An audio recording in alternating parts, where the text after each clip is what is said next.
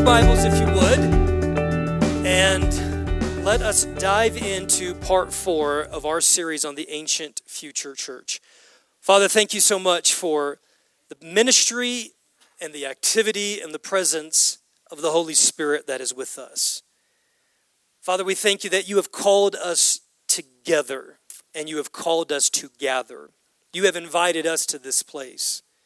Lord, this is not a moment that we just treat haphazardly. We respond to your call and your invitation to come to your table and to come and receive from you. We take this seriously today. And we ask, Father, today for the anointing and the empowerment. We ask for the wisdom and the revelation of your Holy Spirit to be upon every single one of us as we sit under the proclamation of the Word of God today in Jesus' name. Amen. I want to give a quick review, and we're going to do this on a regular basis because so much information is being covered. So for those of you who have missed any of our messages, you can get those on our podcast, which is available on our website. 4 weeks ago, Jonathan kicked off our series on the church. And he essentially talked about what the church is and what the church is not, and a great foundational setting of the table for the messages that were to come. And there are two definitions that I want to make mention of in the event that you did not hear this message or in the event that you might have forgotten. Number one, the church is an appointed gathering. It is an appointed gathering of named people in particular places. These are all just pregnant words. Named people, particular places who practice a kingdom-oriented lifestyle. All right, number two, the church is an alternative community. What does that mean? We're an alternative community. It means that we stand over and against the culture of this world. It means, as Jonathan was speaking of today, that we are a people that come to live in God's kingdom, and we are people that somehow through the ministry and the power and the grace of the Holy Spirit, we participate with Him in bringing that kingdom to bear on this world. And God's kingdom is absolutely and completely other than and different than the kingdom of this world.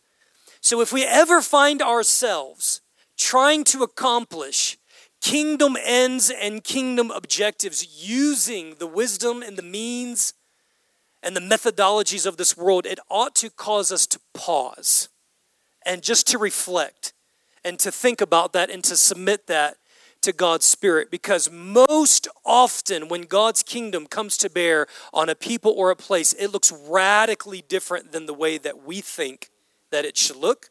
And it looks radically different than the way that the world is causing its kingdom to advance in the world. So the church is not, I loved this, the church is not a club. The church is not just an association that is gathered around shared interests. We love the fact that you guys get together around shared interests, but that is not the church. Read all the same books that you want, go to all the same sports events that you want, go take all the hikes that you want, but the church by design is gathered around differences, not around similarities. Number two, church is not the world's moral police. The church is not a self-help group or a means for our own personal growth. That's not what the church is. That's not what the church is designed to be. And then finally, Jonathan mentioned that the church is not solely a resource to fill in the gaps of our spiritual development. All right, the next week we had Dr. Chris Green in, and he talked with us about being a prophetic community. And perhaps one of the things that I've heard from a lot of people that stood out to them is the fact that we all, as individuals in Christ, are called to be a prophetic people.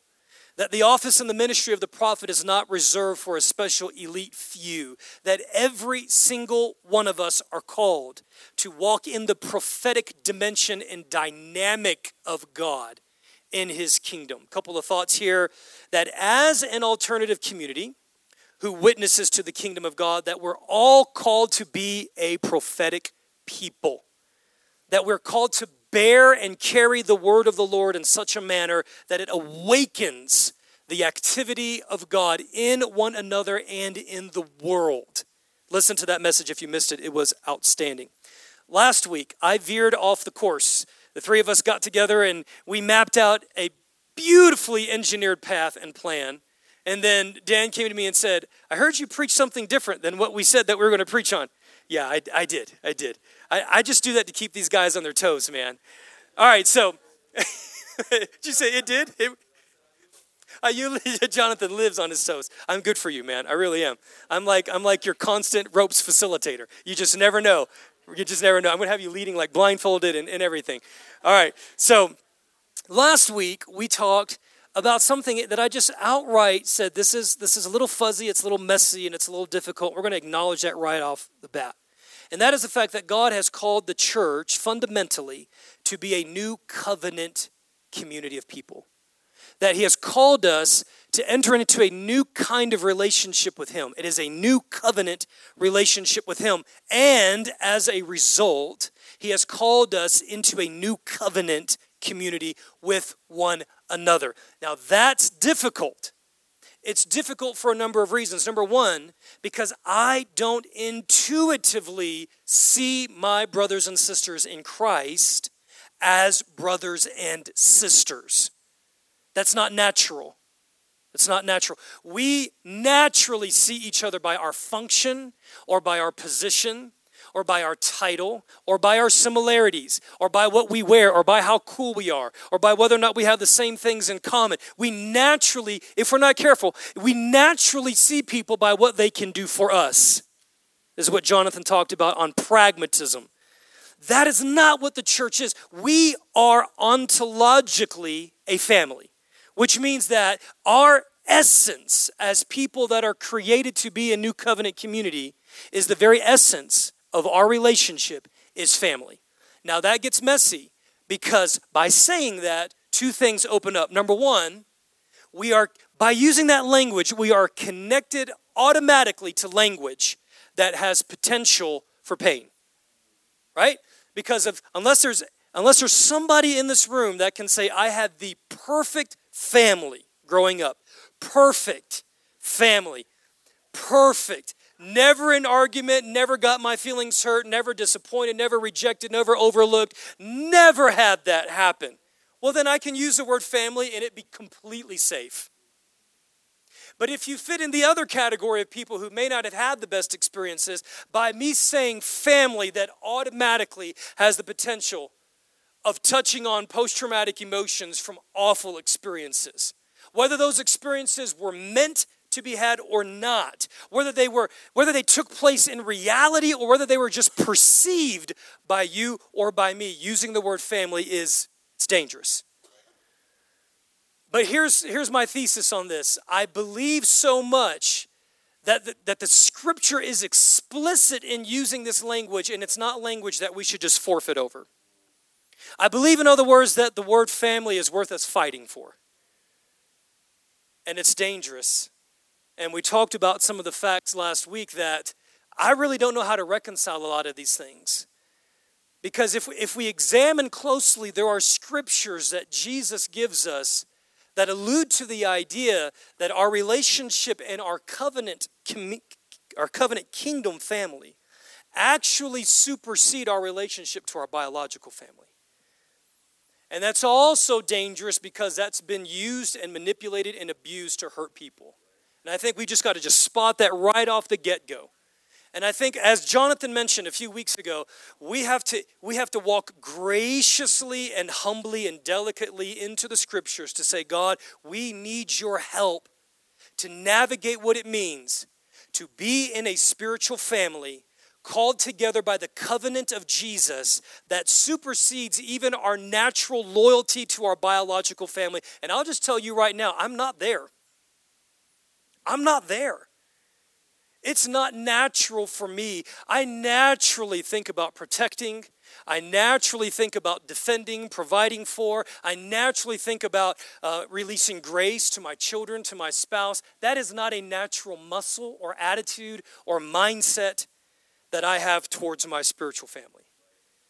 And now, am I the only one who's going to be honest with that in here today? It's not natural.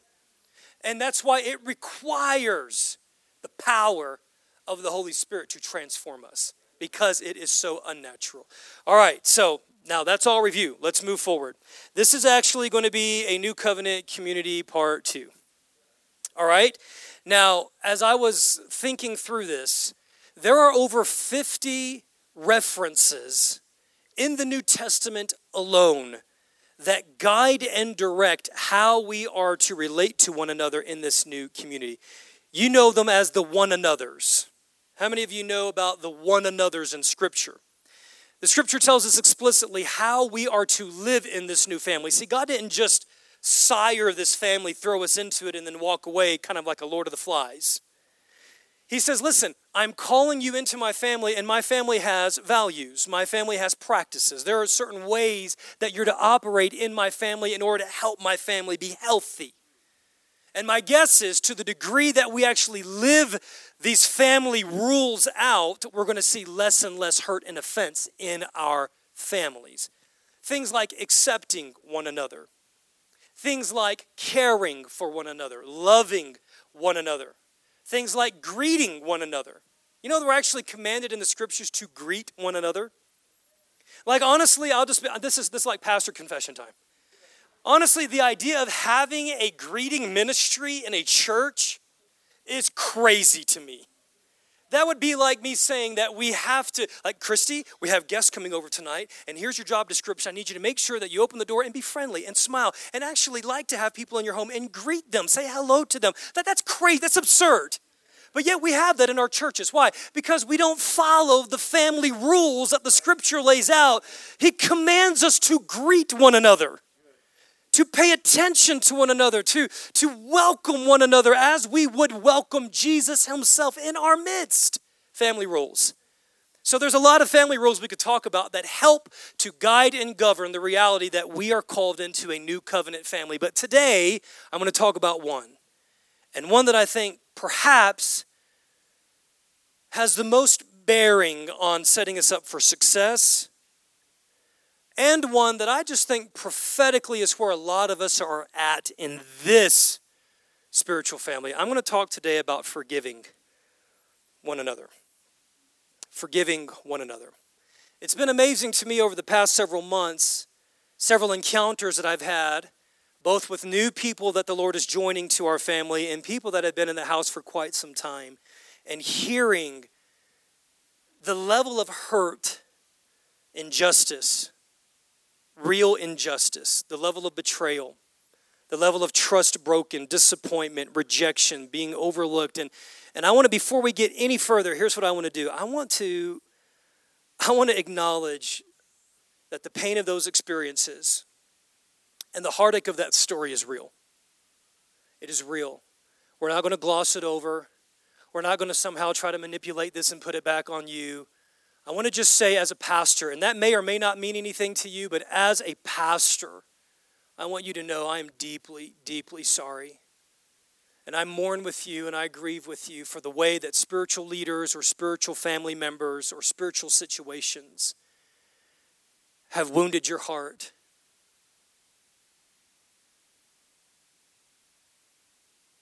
I grieve with you today. I've grieved through this process of preparing. Because, again, the slippery slope of calling the church the family of God is then we give access to people to hurt us in deep places. It's easy if we just call it a gathering place. It's easy if we call it an ecclesia. It's easy if we call it those things because we inoculate ourselves in some way from getting hurt. But when I say you are my brother, it means that I put an expectation on you. And when you say that I am your brother, it means you put an expectation on me. And when you open your heart emotionally to trust in a people, to be a spiritual family, it means that you are allowing yourself the risk of being hurt deeply. And some of you in this room have experienced that. And some of you, it has literally locked you up for years. It has locked you up for years. Some of you are still living in the same space and time and as you were when you were mishandled. And my deep hope and prayer today is that every single one of us would be awakened afresh to the love and the grace and the hope and forgiveness of God. And that we would have revelation where we are currently walking in unforgiveness. That is my prayer, that the Holy Spirit would shine light on these areas of our lives and that we would be equipped, at least in a beginning phase, of how we can participate with the grace and the forgiveness of God, to extend that to others, to walk in freedom. Because here's what I know. We could engineer the most masterful theological PowerPoint series. We could lace that thing with videos, but here's the thing. If we are harboring unforgiveness with the people of God, all of the theology that we tell you about what the church is supposed to be according to the scriptures will mean nothing. It will mean absolutely nothing unless we say, Lord, touch the parts of my heart and my memories and my emotions and the judgments that I have formed knowingly and unknowingly towards the people that hurt me that I was supposed to be safe with. All right, so I also want you to know that I'm taking about 80% of the material that I'm preaching today from one of the classes that we're starting in October. How's that for being strategic? And this is coming straight from Dr. Jim and Val Bixler's discipleship curriculum on Living Oaks Restoration and Discipleship Ministry.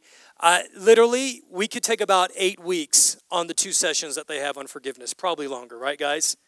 And I'm going to try to condense all this as a teaser into 30 minutes. So good luck. All right.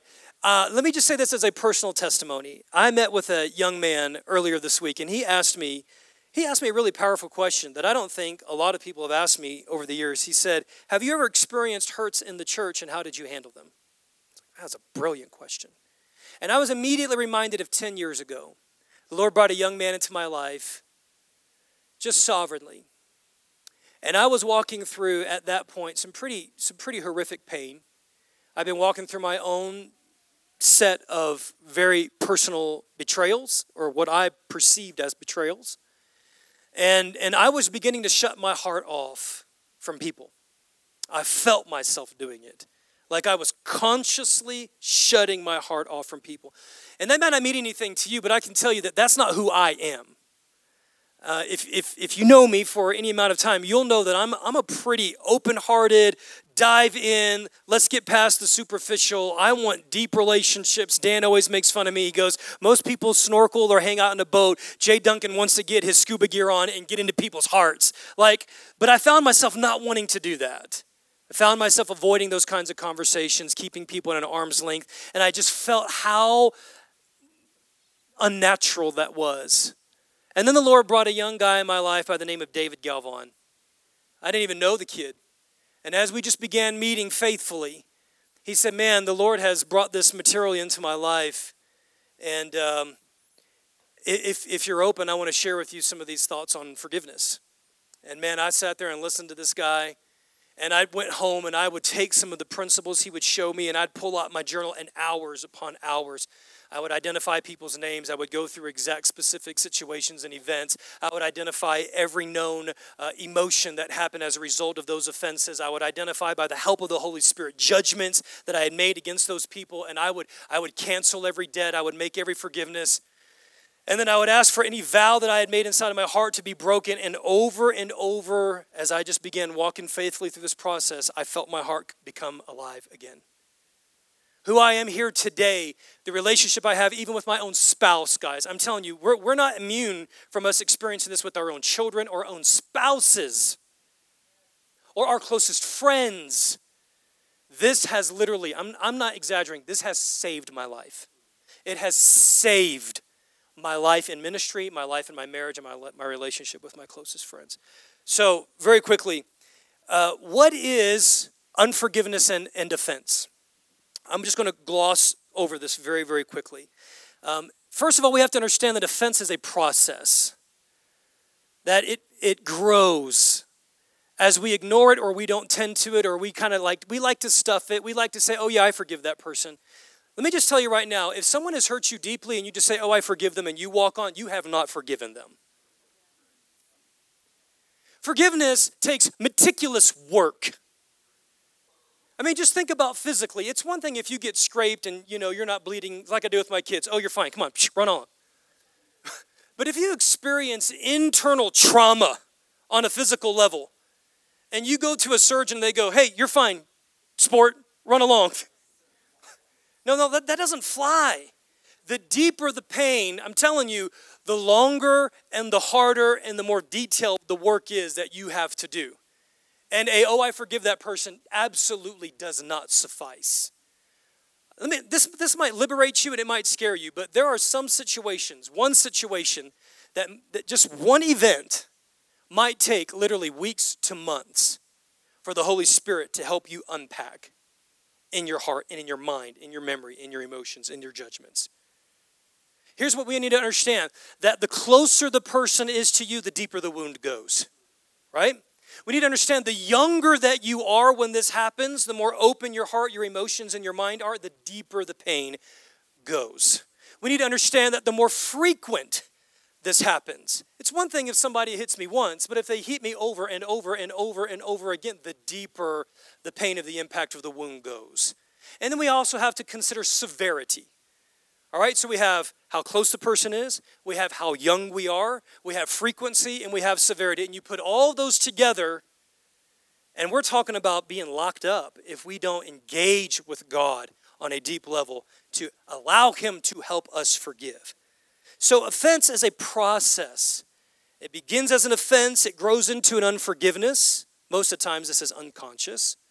And then from our unforgiveness, we begin moving in resentment, where we begin resenting this person or the very mention of this person. We begin resenting the person's presence. Their very name begins to agitate us. You know when you're operating in offense or unforgiveness or resentment when emotion automatically rises to the surface when somebody even mentions the name of the person that hurt you. You know something's going on in there. And if we're not careful, offense will grow into unforgiveness, which will grow into resentment, which will grow into bitterness, which is like a poisonous root that defiles us, and it will cause death. Now physically, scientifically, it will cause physical death. Guys, there are scientific studies that are linked to cancers and terminal diseases that are connected with unforgiveness, but it will cause death to your relationships. It is not uncharacteristic. If I have an unforgiveness with my brother here, it will even affect my relationships with people that were not even associated with that person. Because if I'm harboring hatred and poison and toxicity in one area of my life, it's going to bleed out into every other area of my life. And so I need to contextualize this specifically towards the church.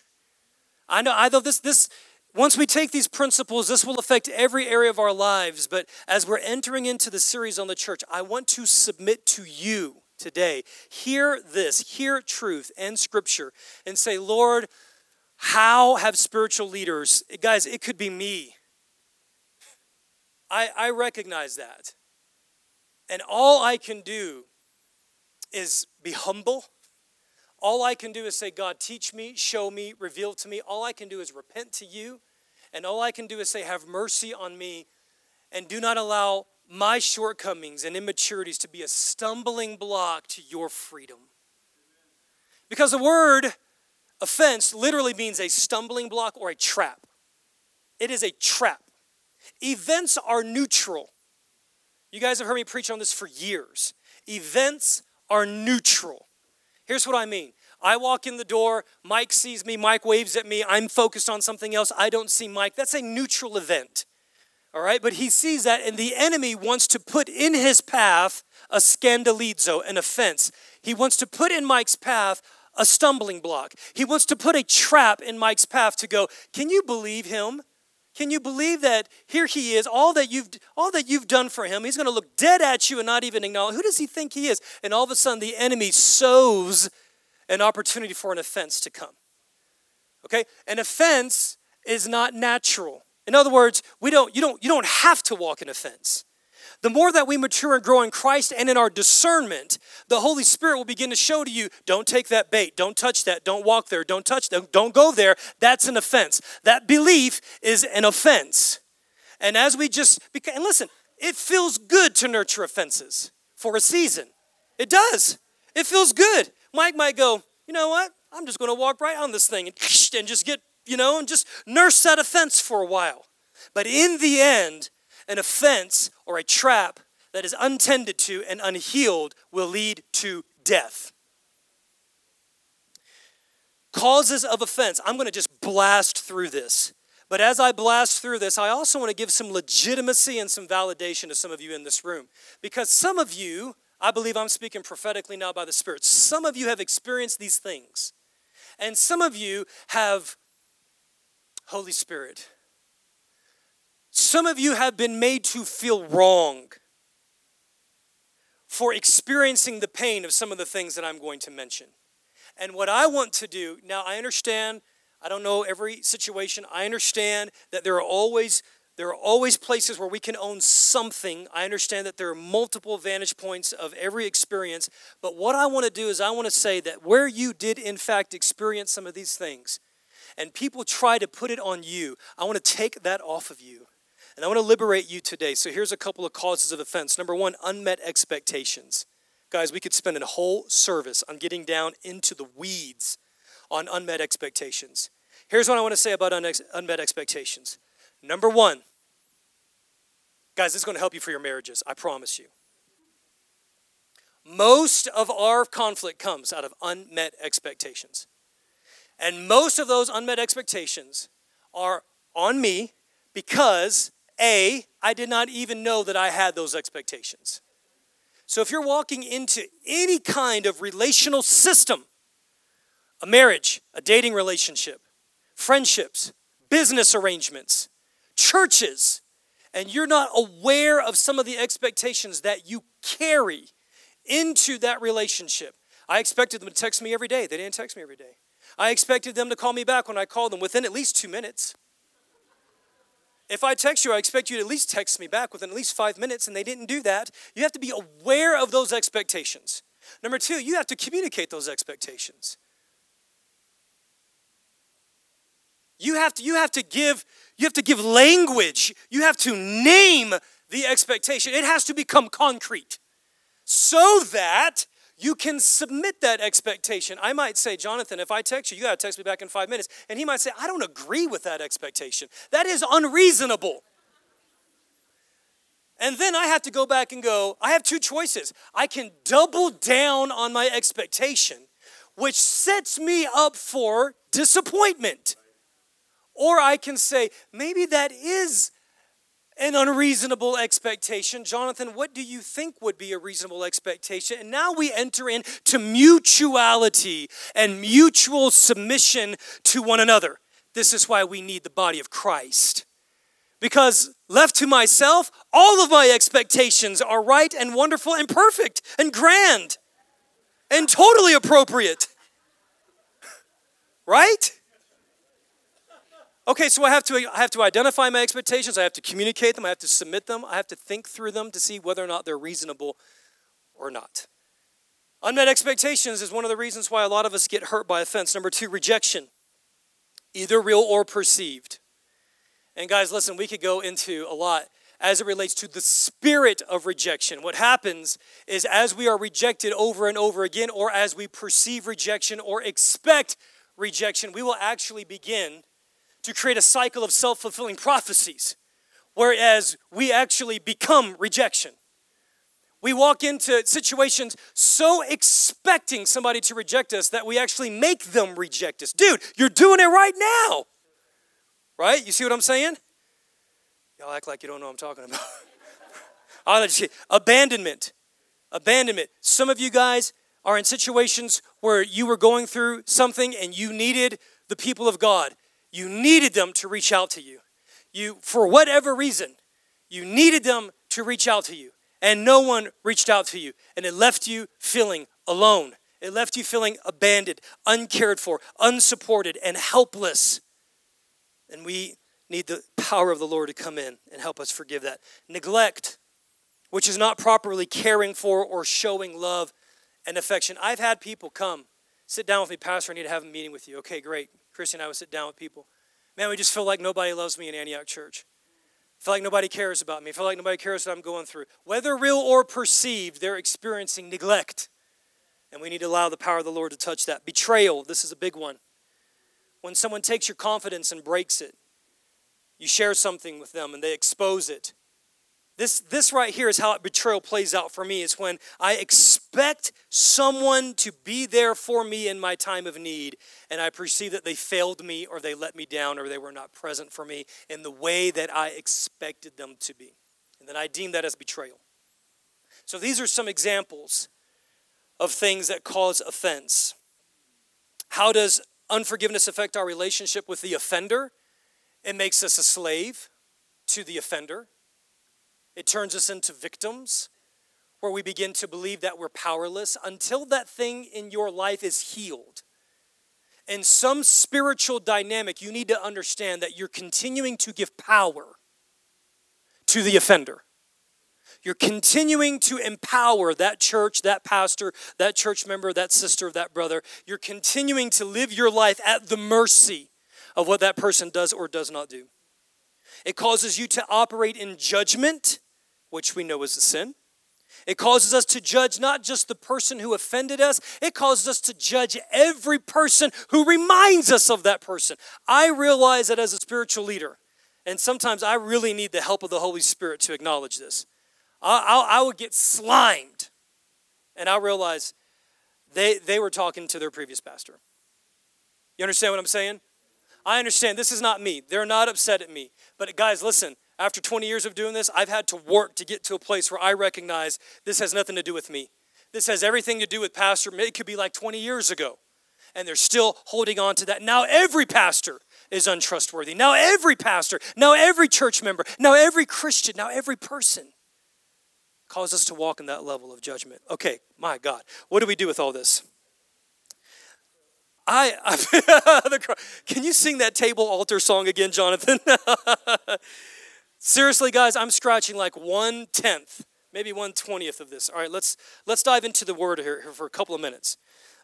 Number one, go with me if you would to Matthew chapter 10, verse 8. We're going to do like, what's that thing in Bible classes where it's like sword drills? You ever do sword drills? Yeah. Matthew chapter 10, verse 8.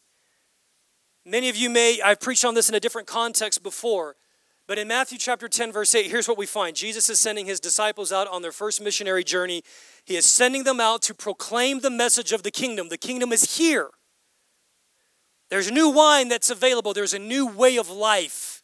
By the way, a little disclaimer there. Chrissy, I'm sure all that stuff about wine and notes, it's stuff that she's read, I'm sure, right? Or like seen in videos. We liking some wine, don't we, girl? We ain't scared. Okay, so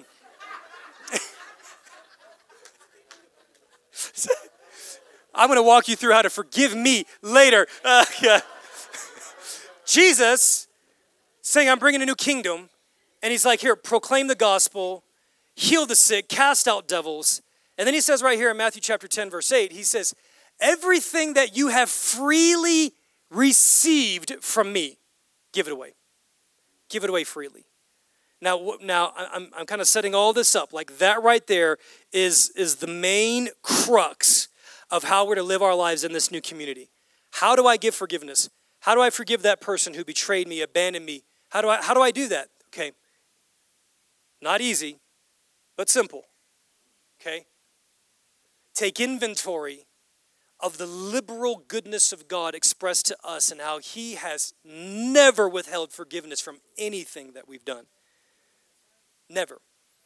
And actually sit in that long enough where the depths of the depravity of our lives kiss the goodness of God that is expressed in his forgiveness, bought by the blood of Jesus at the cross, and literally cloak ourselves in the forgiveness of the Lord, so much so that his forgiveness begins to seep in and penetrate and overwhelm every offense that we're holding on to, so that in his grace and power, we can take what he has freely given to us and we can then distribute that to those who desperately need it. Look at this verse right here. I know, Dan, I got to work. Psalm 103. Psalm 103. This one is great. Look at verse 8 through 12. These are scriptures, guys. Man, if we're dealing with offense or if we're dealing with the lie of the enemy that we cannot receive forgiveness, we need to soak in these scriptures. Psalm 103, verse 8. No worries. The Lord is compassionate and gracious. Look at this. Slow to anger. Slow to anger. This right here, these are characteristics of somebody who walks in forgiveness. Are you quick to anger? Or are you slow to anger? Because if we're harboring resentment and unforgiveness, we're quick to anger. But if we're walking in the fullness of the forgiveness of God, we'll find that things they don't light that fuse as quickly. We're slow to anger. We do not nor will he harbor his anger forever. He does not treat us as our sins deserve. Now let's just stop right there. How many of you, just take inventory of your top 5 sins and then share them with your neighbor. Take inventory of your top 5 sins. Guys, listen, I could take inventory of my top 5 sins in the past 24 hours.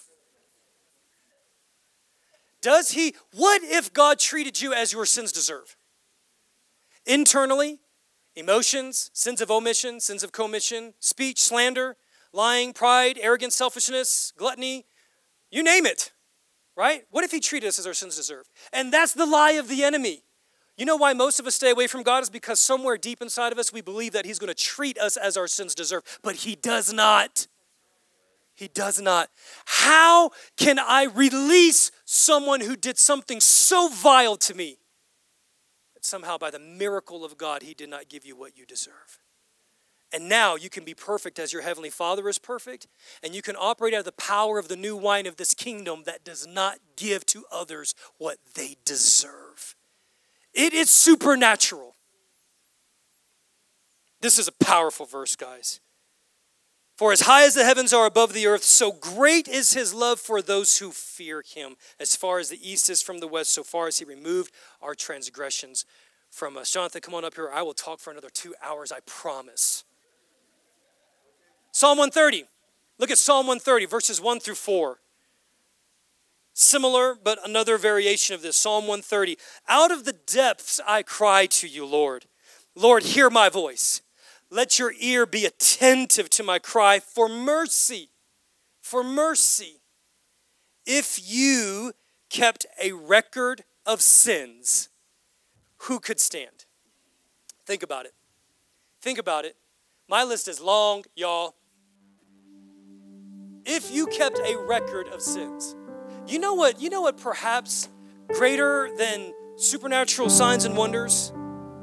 And I believe in those and I love those and I want those, but I'm here to tell you today, perhaps what is as miraculous is that every time I come into God's presence, I have no fear that he's standing there with this massive list and saying, well, this is cool. You can ask me about all these things, but first we need to get all of these things right, buddy.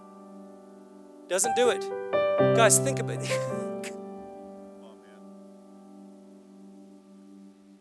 Doesn't do it.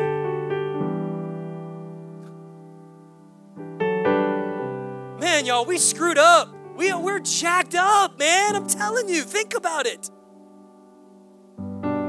He has every right to sit down and just pull his book out. Hey, on September the 15th, 1978, you did this, and on it just piles up. And the freedom that I have to walk through the blood of Jesus and come to the Father and never be reminded of one thing. One thing, never reminded. Never thrown in my face. That is a miracle. It's powerful. I'm here to tell you today that when you come to the presence of the Lord, if you're reminded of past sins or mistakes, it is not the voice of God that is throwing that in your head. That is the voice of your accuser. We got to talk next week about maybe how do we forgive? I mean, part A, yes, graciously, deeply, thoroughly invite the power of the reconciling forgiveness of God to touch every area of your life. I'm just going to wrap this up. Here's part B. Number one, identify the event. And listen, for one person, there may be multiple. So what do? We say, Holy Spirit, would you show me the most prominent event that is harboring unforgiveness in my heart right now? What is the one thing? And listen, if I were to ask you this right now, I mean, like times and places and spaces, environments and colors and smells, I mean, it will come back to you. If you are harboring resentment and unforgiveness in an area, and you say, Holy Spirit, show me the taproot of, boom, it will appear. And you need to analyze that event. Analyze it. And you need to sit down, and number one, you need to forgive that event. That moment in time. And we have to understand that wherever there is an offense, it always touches our emotions. Here's the beautiful thing, the Bixlers have created this list of emotions.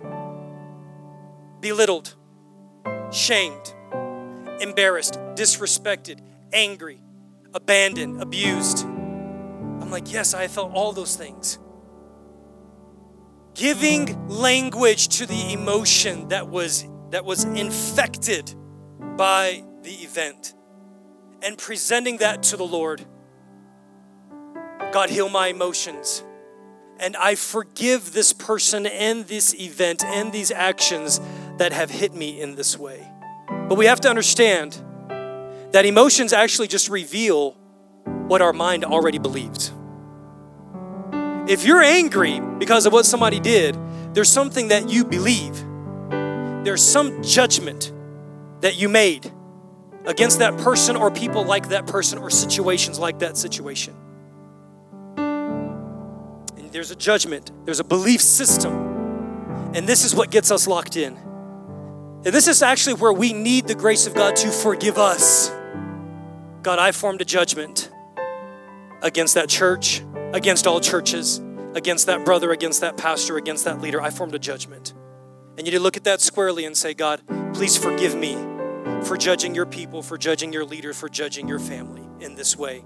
And now I cancel this judgment and I release it to you. And I forgive them for the judgment that I harbored. Next, we need to understand that sometimes, whether we know it or not, we create vows. This is where we say things like, I will never, I will always, I will never. Those are our vows. I will never step foot in a church again. That's a vow. I will never volunteer for a church again. I will never be taken advantage again. I will never touch a drop of alcohol because my father, you see what I'm saying? That's a vow. And when you say, God, there are vows that I made, there were promises that I made that are actually holding me and fastening me to an offense. And I break those vows and I ask for your forgiveness. Guys, if you want more and we need more, we got to go check this class out in October because they walk us through so much. They have a 15-step process of how to forgive. They have 20 bullet points that describe what forgiveness actually is. I'm going to say this last thing, I'll be done. Okay, listen. When you forgive someone, you are not saying that what they did was okay. You are not saying, you are not justifying the actions that were done against you. What you are doing is saying, but God, I'm taking ownership. I'm taking ownership of how I feel. I'm taking ownership of how I responded. I'm taking ownership of the judgments that I made. I'm taking ownership of my unforgiveness. And I forgive them. And I entrust them to you for you to deal with them. But I am not going to be held prisoner by them any longer. Guys, I am praying for you, and I am praying that this would just awaken. It would spark something inside of us that helps us to hear the other things that God wants to tell us about what it means to be this alternative community, bearing witness to the resurrection of Jesus and the kingdom of God. Let's stand to our feet this morning. I felt like the Micro Machine Man today. That's a massive throwback.